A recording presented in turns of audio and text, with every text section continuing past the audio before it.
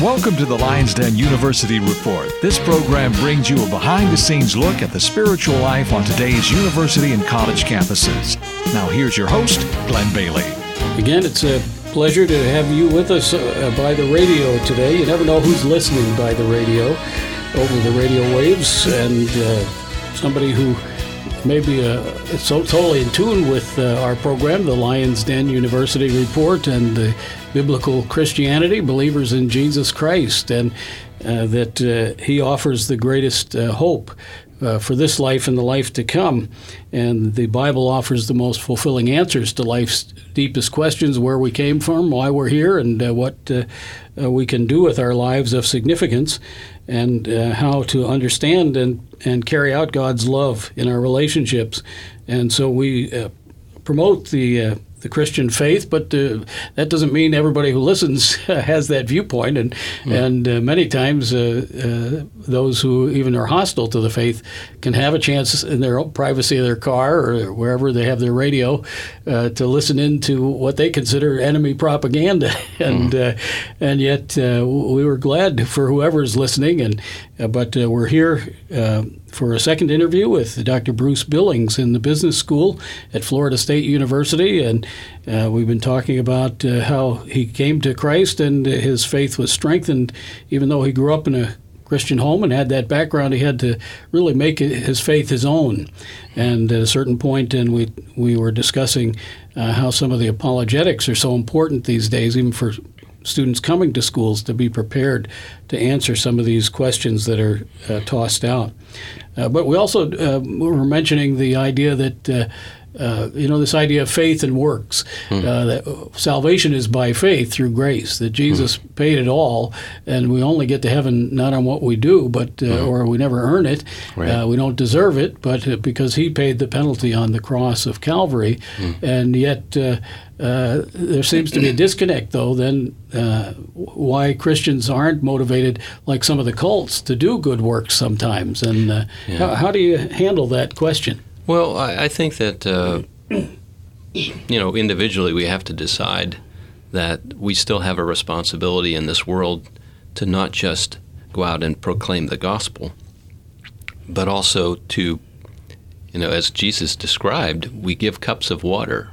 We do acts of good things. We do acts of kindness.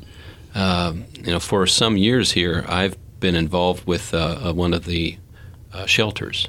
And myself and two other faculty would go over on Wednesdays, and we would help serve food at the shelters. Right. And the organization that we were working with was a Catholic organization.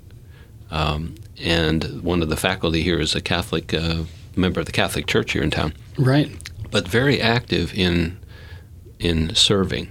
And I think that's what we as Christians really should be engaged in too, is acts of service. Right. And not just, again, walking up to somebody and saying, do you know the 4 spiritual laws? Right. But to engage in their lives in normal daily activities and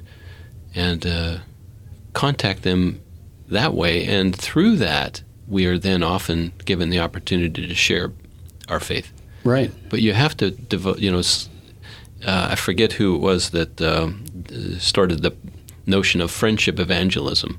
Oh, sure. Yeah, and so you develop a friendship, and then evangelism comes out of that. Right. And I think that's an important way we should interact with our world. And a key understanding of what it is to be a Christian is you go all the way back to the creation, that everybody is created in God's image. So as Jesus said, if you give a cup of water in my name, it's as if you're giving it unto me, or help one of these little ones, and so on. Exactly. That Jesus was compassionate for all of people's needs, and so if we're his followers, and we it said faith without works is dead in the book of James, that you really haven't caught the true message or received salvation if it hasn't transformed your perspective as well as given you a hope for heaven. It also gives you a motivation of how to live this life too, doesn't it? Definitely. Another passage that comes to mind is when Jesus was up on the hill about to go down into Jerusalem, and he looked down and he saw the city, and he felt sad. And I think that should be the way we look at this world as well, that we should have that kind of compassion, that we could love people so much that we would want to see them know Christ, because it hurts. Right. To know that they don't. And I think that's the kind of compassion we as Christians need to demonstrate too. Sure. And then James says, though, too, if you see somebody hungry, even beyond the spiritual need, right. And you say, bless you, and walk on by when you could help them with some food, right. How does God's love abide in you? And so some Christians are not as, they're probably hypocritical or not as in tune with what the faith really teaches. And some of the greatest endeavors of humanism, of reaching out to our humanity, have been motivated, starting hospitals and starting other humanitarian help with food and shelter and all of these things. Even today, when there's a hurricane or there's a disaster, it's Christians that sometimes get in and a lot of times do a better job than governments do. Well, I hope that would be the case. Reaching and meeting human need. And sure. so that's totally consistent. But the point of the gospel is that the gospel is based on our belief in Christ as our Savior. Those are the consequences of being a Christian, that we have the same kind of love our God has, right. But it doesn't make us a Christian. No, what makes correct. us a Christian is that Just we've the made faith that we have. personal commitment to Christ. It's really a simple thing, isn't it? Yeah, it is. It's amazing it's so simple. Right. And yet there's so much involved in that. And so even a young child, and we've talked to many who came to Christ, in early child years, probably yourself as well. Yeah. And, the basic gospel that we're all sinners, then a loving God is holding us accountable, but he also paid for our sin at the cross. He did. And we can receive that by asking his forgiveness and trusting in Christ. I think that's one of the hardest things to understand in Christianity, isn't it? That absolute forgiveness. Yeah, it's deep. And that it applies to anybody who's done anything. But it is freeing, though. I mean, it is. Once you accept it as true, think all that you've done is erased under the cross, and then even your future sins, because we realize the standard is perfection. It's not just that we didn't rob a bank or kill somebody that will keep us from heaven. It's even our secret thoughts that God knows, and our greed and our lust and our hatred that maybe no one else knows about, but God does. He does. And those all fall short of his perfection, and so we need forgiveness, no matter who we are. Absolutely. And if a person thinks they're a good person, even Jesus himself said it, only God is good. And he could say that because he was God in the flesh. Yeah. He was good, but none of us can meet that standard, so we all need the Savior. And the longer I've been a Christian, the more I wonder why. How can God just look at me, knowing who I am as I know myself, right, and just see me as his son? Yeah. It's just mind-boggling. Yeah. I can't imagine how. Right.